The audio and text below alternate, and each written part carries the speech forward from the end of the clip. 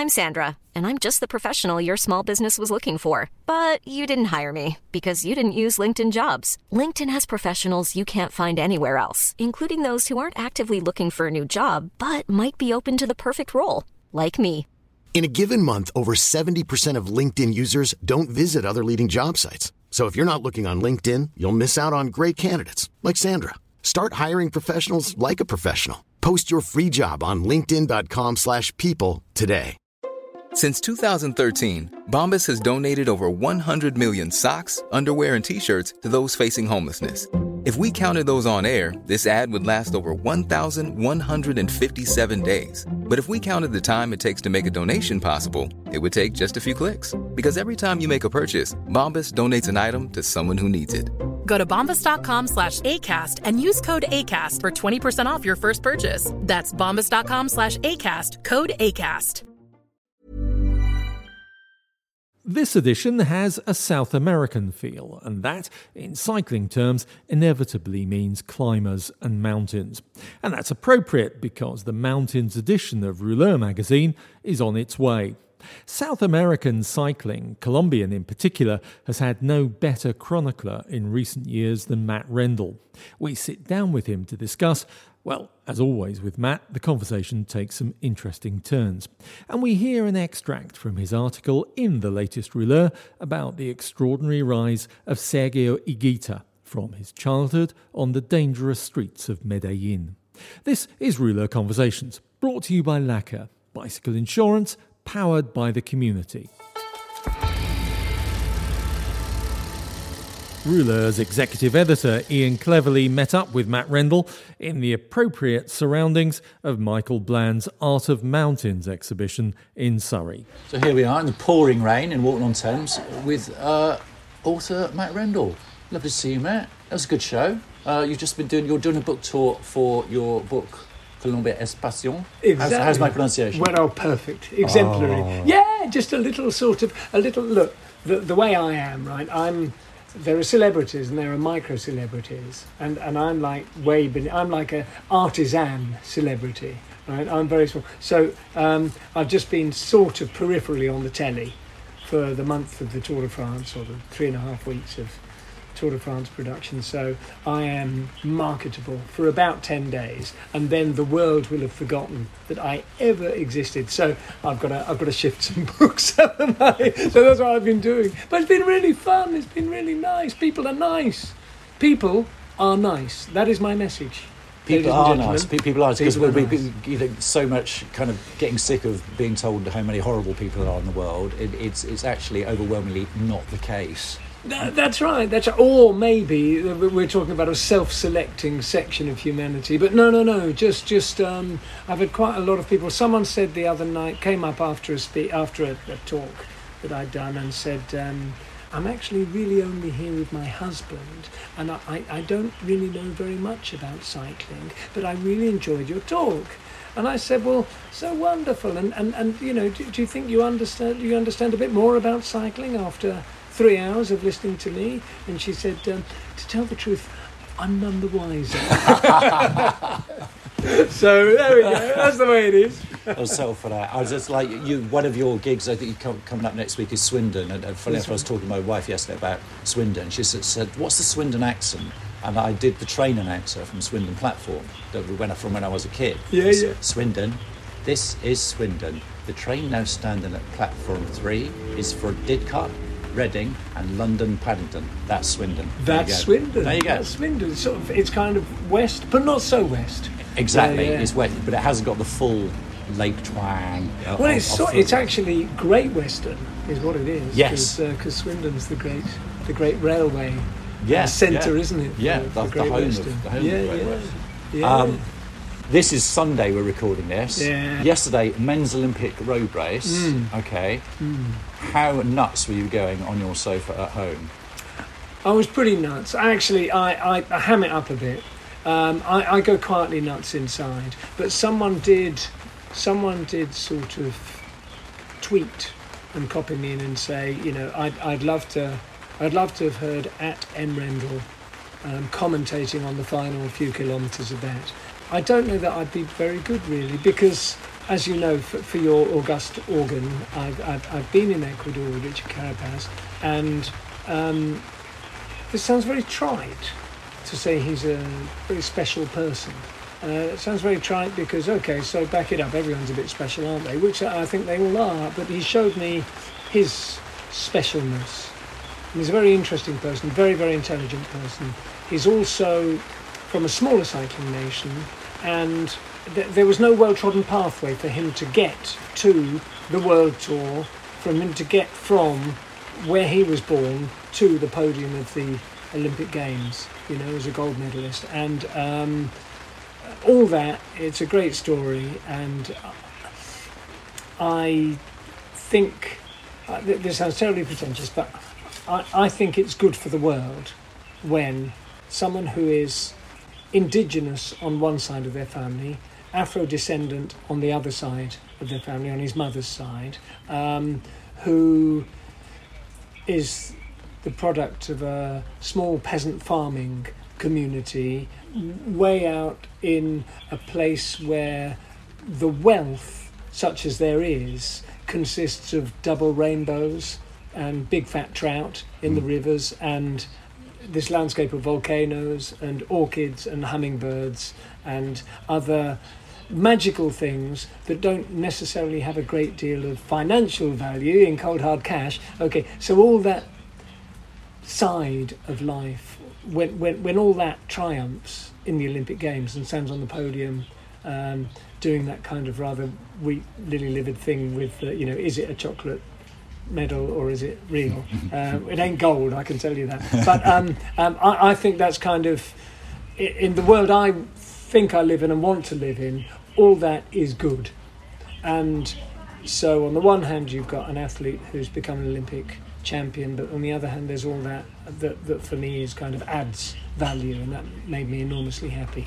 But coming back to the point, because I'm enormously secure, if I had been commentating, I'm not sure that personal side is terribly...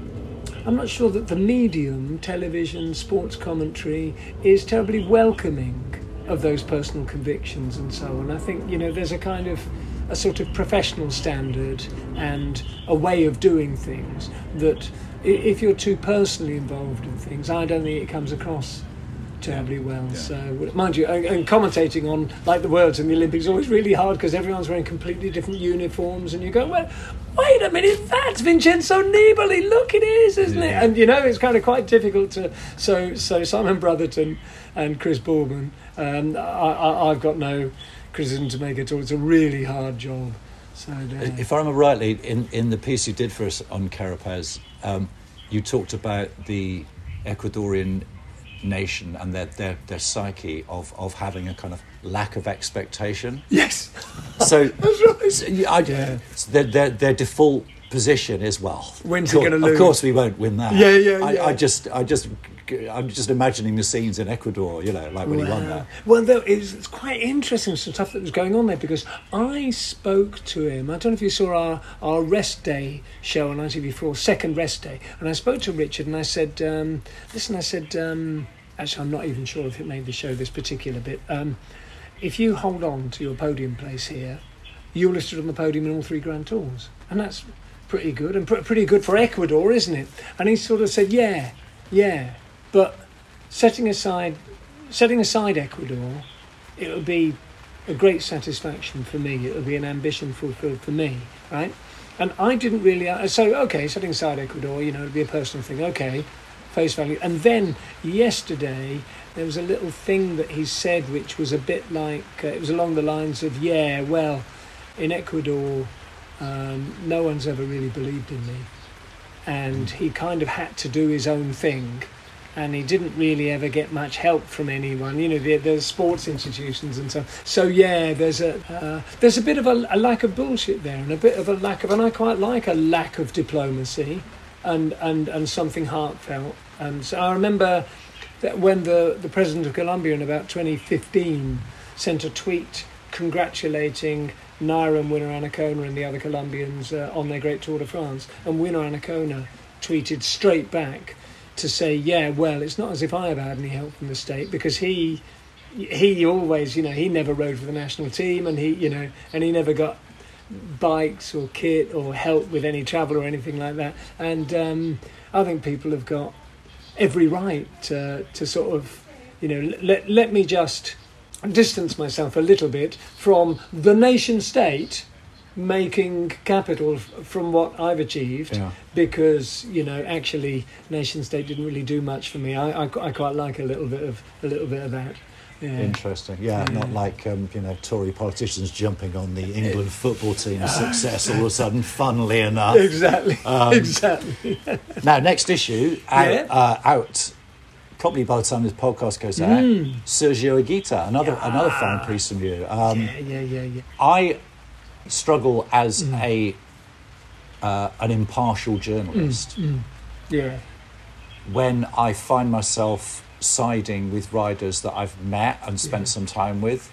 Do you have a problem with that, or is that because Higuita is another guy that obviously top bloke, and you've spent some time. You have to do the work that you do. You need to spend some time with them, and you do, and it shows. And that's the best work that we publish is when you've actually. You're embedded. Exactly. Not a half hour. Someone once said to me, do you know Fabio Aru? And I said, a little bit. And they said, I said, what about you? He said, I did a half-hour interview with him one time. And I'm going, no, that's not, not. And Sergio is interesting because his coach, who brought him up from very young, is one of my best friends in Colombia, Luis Fernando Saldarriaga, who was formerly the coach of Nairo and the coach of especially Esteban Chavez. And so I've got this kind of family connection in a sense, because I always stay with Salda's parents and so on when I'm in Colombia, and so yes, I've known about him for a long time, and I definitely do. A long time ago I tried to sort of insinuate myself into the world of daily newspapers and sort of see if I could get one of those stringer jobs writing about cycling for, I don't know, one of the dailies. And when I failed in that, I reconfigured my thinking and thought, well, who'd want to do that anyway? All you're doing is writing ephemera that you kind of have to correct the following day. Or even worse than that, a lot of journalists, they write something that probably isn't true. So that's Monday's story. On Tuesday's story, someone's phoned them up and said, but that's not quite right, is it? And so they got Tuesday's story. And on Wednesday, they can write a denial. And on Thursday, the denial of the denial. And on Friday, it's nearly the weekend and your week's work's done. And it's kind of this, writing nonsense and then correcting it all the way through the week. And I don't think that's a great way of doing things. But when you do get to know people a little bit. And the thing is that, again, it's a kind of self-fulfilling thing, because I proposed to Rouleur to write about people who I think are worth writing about. So you're immediately... To tell the truth, Ian, I'm not so sure about fandom. I'm not very good at fandom. I was a huge football supporter when I was a kid. And then about age 13 or 14, I sort of put away childish things, as it were. And for some people, that means, a lot of people are, for instance, are brought up in a religious household, and then they shed their religion in their shedding of childish things. And I sort of shed sporting fandom, really. And that doesn't mean that but I follow the people that I know and admire. And that's where I get my meaning from when I'm watching the Tour de France. And even if it's like last year, Dyer Quintana, you probably don't even remember that Dyer rode the Tour last year for Nairo. Yeah. But a huge amount of my fulfilment was sort of seeing Dyer really close to his brother for sort of the first 2/3 of every stage. So that if his brother had a problem, there was Dyer, who has the same frame size, could give him a bike or take care of him and bring him water or whatever it was. And I got a huge amount of fulfilment watching that. And Dyer's the first person to say, I'm no Nairo, and I'm no, and I said to him, your mum would be really proud, wouldn't to see you both at the Tour de France. And he said, I hope I can be good enough to do it. He's under no illusions. And so when you see someone who's who knows that they're pushing the envelope, that's a special kind of fulfilment. It's a kind of personal connection. So it's that I did, like, you're interested in people that are the full package, like everything about their story is something. It's not from a fan perspective. It's just no. you know, that they're doing it and they've got good motives, and you know. Because I remember Pete Kenyak and Dave Miller taking the mick out of me during the tour, because I'd talk about someone and say, yeah, he's a really special guy, really. And so this became, anyone you mention, they go, yeah, he's a really special guy. And I'm going, yeah, okay, I know it's a joke, but you know, I've got my reasons for saying this. And Sergio, for instance, Sergio Higuita, he's just famous among this little team that he came through when he started riding, and he always turns up now, and of course they love him, and he's ridden the Tour de France and so, and he gives them kit and old shoes and, you know, and everything, and he'd just turn up with boxes full of stuff.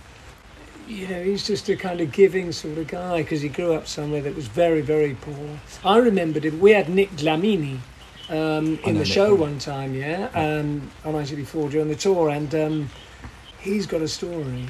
He's come from real poverty. And Sergio Higuita's very similar, except in a very urban, violent environment. And he told me some stories of the way that the violence came close to him and affected people that he knew and grew up with, and he narrowly avoided becoming involved. And then he'd say, listen, you can't write any of this, because basically the world being what it is these days, for instance, anything that you and I say now into this microphone is out there and could find its way back. And he said, I've still got family and friends who live in that part of town. You can't mention any of this, you know. And so it's curious, the work of...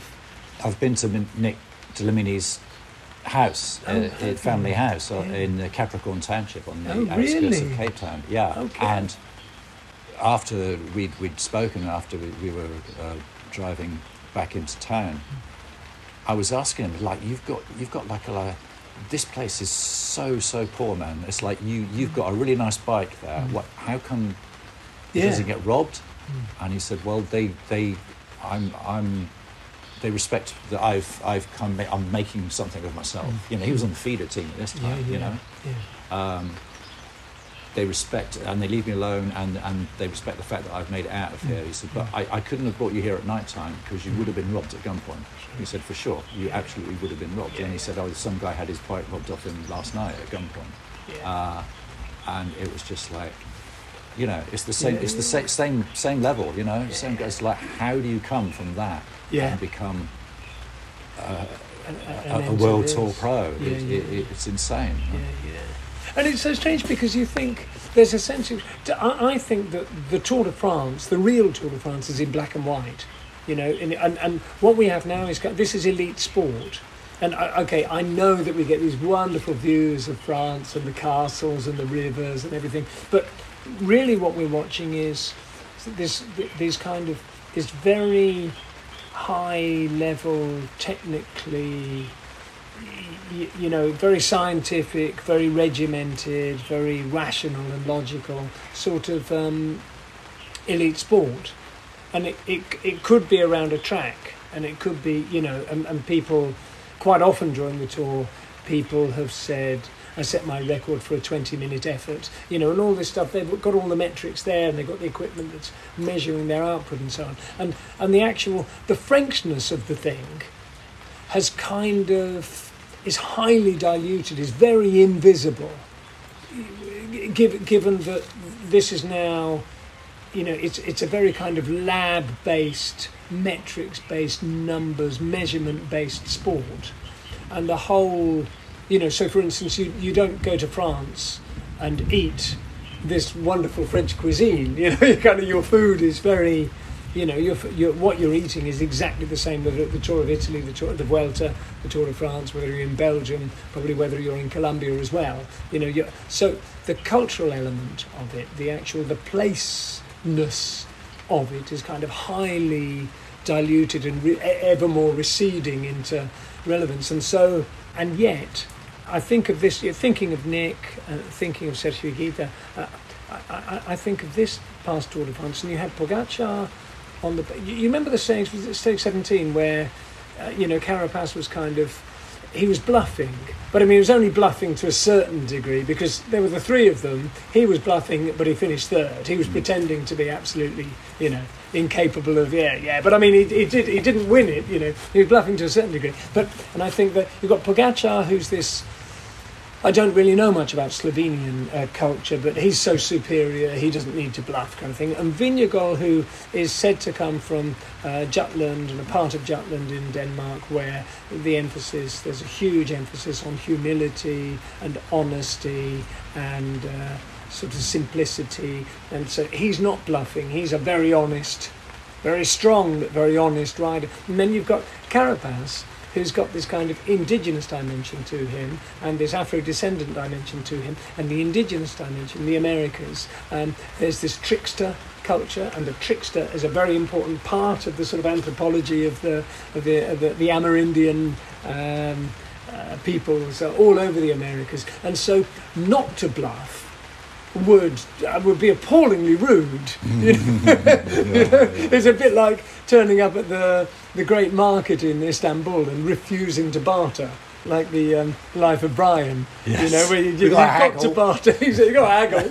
Yeah, so kind of not to bluff would be tremendously rude. Therefore, I'm bluffing. And I still think that within all that kind of rather antiseptic, rather sterile, as it were, sort of lab-based, sporting, numbers-based, performance-based global sport, where your individuality and your culture is sort of masked out of it all. I still think it's there, deeply there and unavoidable, but it takes some pointing out, and it takes, you've got to stare at it for a long time to actually see that it's in there. But it is. Yeah. Right, I think they actually want to close up shop there. Somebody just wandered round looking at that kind of, we want to go home. Saw the microphone and thought, okay, well, I won't get involved. Yeah. So, Columbia Especial. Yeah. Published by Orion Press. And do you think you might do some more tour the next time you're back in the UK? Because it's been great. I've really enjoyed today. And well, we've done this. I've just only done 6 dates, and because of COVID and so on, they were all organised a bit at the last minute, but 60 or 70 people have come along, mostly in the evenings, in rooms above pubs, a couple of beers, lots of chat about cycling, lots of laughter and fun. Yeah, I think we'll do some more. Next time I come back, we'll see when that will be. Great, look forward to it. Cheers, Matt. Thank you, Ian.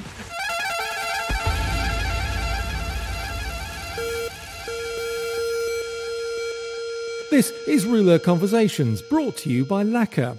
Lacquer's collective cover is made especially for cyclists, from the coffee and cake rider to the crit racer. Lacquer has transformed traditional insurance. No more fixed upfront premiums. Instead, your monthly contributions are based on the collective's claims that month. Your maximum monthly price is capped, but the savings are all yours. Plus, 80% of your money goes straight back into the Lacquer collective, fixing, replacing and helping. And the other 20% keeps their wheels spinning. It's as simple as that. Claims are handled by their team of cycling experts and usually agreed within a day, with no depreciation or excess. They've ditched annual contracts with Lacquer. If you want to leave, you can, anytime. If you head over to www.lacquer.co, new customers can get their first 30 days free by signing up today with the discount code Rouleur. Why, hello there. Podcast interruption alert, but I will only take a few short moments to say that if you're enjoying this podcast, you will love the regular magazine. So if you're not a reader already, then you can subscribe at rouleur.cc for as little as £6 per month. If you don't speak Northern Irish, that's 6 times 100 pennies. And for the price of a few coffees, you get regular columns from the wonderful Ned Bolting, myself, Orla Shinaway, and some of the very finest independent cycling journalism there is, all wrapped up in a wondrously beautiful publication. Go to rouleur.cc. I'll leave you to it. Thanks, Orla. And Rouleur 105, the Mountains edition, is on its way to subscribers now. In it is Matt Rendell's fascinating story about Sergio Higuita, EF Education Nippo's Colombian star. An extract is read here by Phil Wright. In 2000, Señorita Amparo and Don Efe had founded Club Nueva Generación.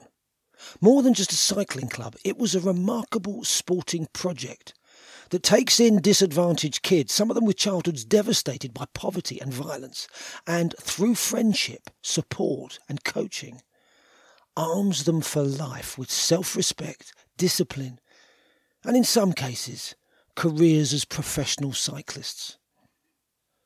Sergio fills in the details as an act of generosity towards Señorita Amparo and Don Efe. It clearly matters to him that the story is told right and that he can prove he remembers everything. I had a school friend called Samuel Rios who belonged to New Generation. That day I was on my way to the village of La Unión and I was standing there with my father when Don Efe pulled up in a vehicle belonging to the international team, Colombia Espación. He pulled over to pick up a girl and said to me and my father, "Are you going to the race at La Unión?" We said yes. He said, "If you want, we can take the bike, you take the bus and we'll see you there." And that's what happened. He adds, showing off slightly, the race was La Unión Cycling Club Classic. I punctured but still finished fourth. I told Don Fernando and Doña Amparo that I liked their club and I wanted to ride for them the following year. Sergio had been riding for another club, his first, Club Moncada por la Paz, for some weeks. But Club Nueva Generación quickly became a second family to him. Smitten with Señorita Amparo, he was soon training most mornings with Don Fernando at the Aeroparque near the airport or on the roads around the city. Talented, restless, inquisitive and apparently ubiquitous, Sergio was soon christened El Raton, the Rat, by Don Fernando. Everyone else called him René due to the surname he shares with the goalkeeper René Higuita, no relation, remembered for his hair, scorpion kick, and friendship with Pablo Escobar. Both sporting Higuitas hail from a sector of inner-city Medellín called Castilla, notorious for gangs with names like La Cuarenta, Mondonguero, La Leche, the 40, the soup, the cream, in permanent turf wars for control of the local economy, in drugs and protection. Sergio's family has been here since the 1950s, when, deep in the mountains outside Medellín, his great-grandmother died.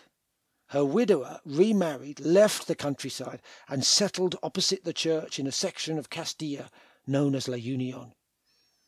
This is where Sergio's father, Leonardo, grew up, leaving only for 18 nightmarish months of military service, when, as an under-equipped and lamentably trained paratrooper, he fought subversives in a violent gold mining area called El Bugle, 300 kilometers northeast of Medellín.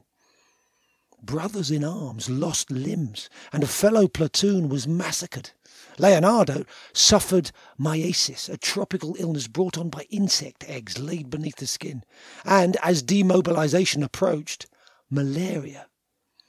If I'd told anyone about the malaria, I would have spent 2 months in hospital. I just wanted to leave, so I kept quiet, he says. Leonardo went back to Castilla when Pablo Escobar's goons were waging his war against the state. Escobar flooded Medellín with arms and put a bounty on every policeman's head.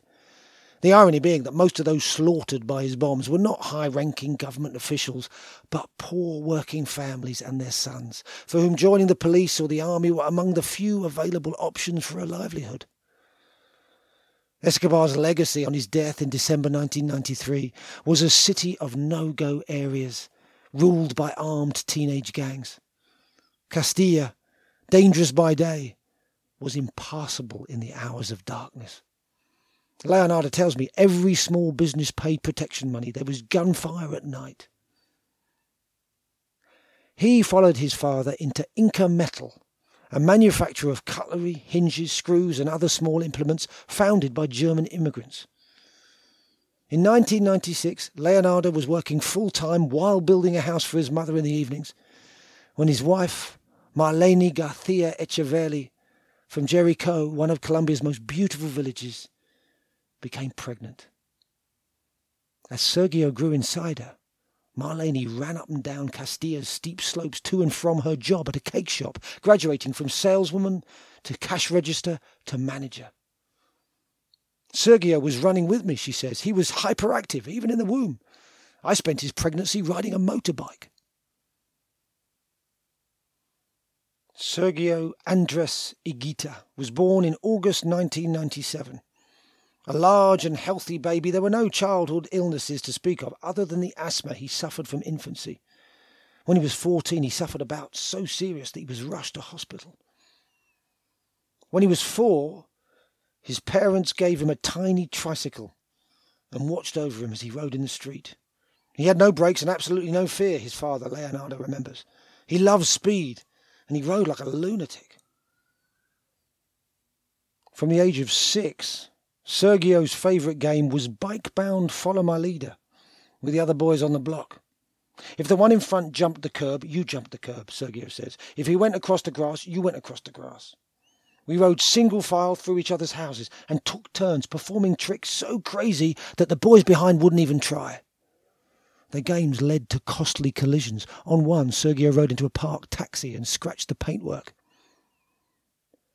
Sergio learned early on how to get what he wanted. When I married Leonardo, we decided we would have one child, my lady tells me. But when Sergio was 3 or 4, he was desperate for a little sibling. He used to drag me to the balcony and say, "Look, Mama, that woman is pregnant and you're not." Laura, conceived at Sergio's insistence, is 5 years his junior. But as Sergio explains, his real goal was not a sister, but a gift. All my nursery school friends were having little brothers and sisters, and they came to school with presents. So I wanted a little sister because I wanted one. So I said to my mother, "Let's have a little sister." And when Laura arrived, I got a toy car, red, very big, very nice. My sister has been making me give her presents ever since, so that red car was a very expensive gift. Since 1991, the Medellín newspaper, El Mundo, has sponsored an annual cycling festival for the children of that sprawling, sometimes violent metropolis.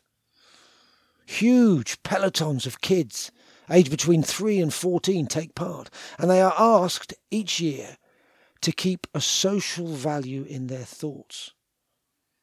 One year it was charity, another love. Then, year by year, honesty, tolerance, perseverance, responsibility, freedom, non-violence, and so on. So, when Sergio, age 6, arrived home after school with a form for his parents to sign allowing him to take part, they did. Leonardo and Marlene are big on values. His mother tells me, schools are good for academic subjects, but values come from families. We have always insisted on ours. His father duly took him, and the race became an annual family outing. Each year, the children brought home a medal embossed with that year's value. Sergio recalls, "I fell in love with cycling, and then I began to see my friend Samuel Rios win. He had a racing bike, and it made a deep impression on me. Then when I went to the El Mundo Classic, I saw other kids on racing bikes, and they went really fast. And one day I said, I want to go fast too."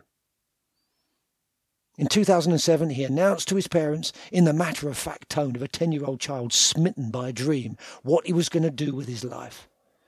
His mother mimics the relentless staccato of his voice and his exact words. "I'm not going to study because I'm going to be like my friend Samuel who races and gets paid for it. I'm going to be a professional cyclist." At the 2010 El Mundo Classic, Sergio finished 3rd in his category. In 2015, his sister Laura outdid him by winning hers. But the reality for a poor urban family is that women's cycling does not offer the same opportunities for a good living as the men's sport. The Higuitas could only afford one cyclist, and Sergio got there first.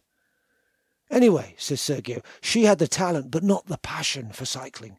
She preferred inline skating and basketball, and now she does karate and she's good." It was around this time that, returning home from the gym, Sergio saw a group of friends across the street who belonged to the local gang. His mother had taught her children not to attract attention by shunning the gangs. Her homespun highway code was greet, chat, and move on.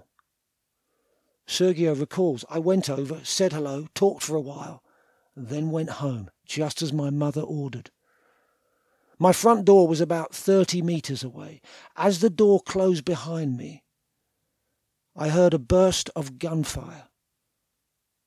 3 of the boys were killed, one of them 14 years old. He put himself between the gunmen and a 5-year-old boy and took a bullet in the heart. If I had been 1 minute later, I would have died that day.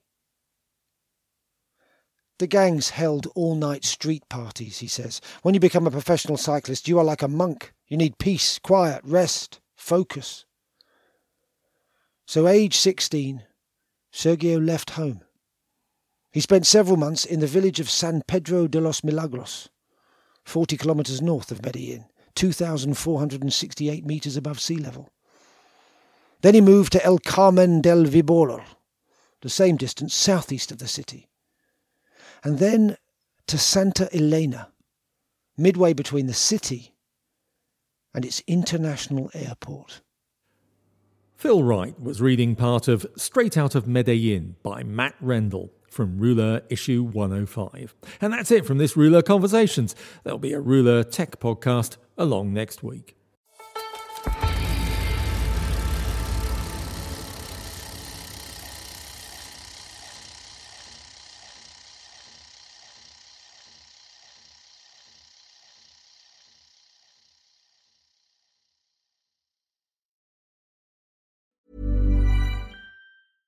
Imagine the softest sheets you've ever felt. Now imagine them getting even softer over time. That's what you'll feel with Boll & Branch's organic cotton sheets. In a recent customer survey, 96% replied that Boll & Branch sheets get softer with every wash. Start getting your best night's sleep in these sheets that get softer and softer for years to come. Try their sheets with a 30-night guarantee. Plus, get 15% off your first order at bollandbranch.com. Code BUTTERY. Exclusions apply. See site for details.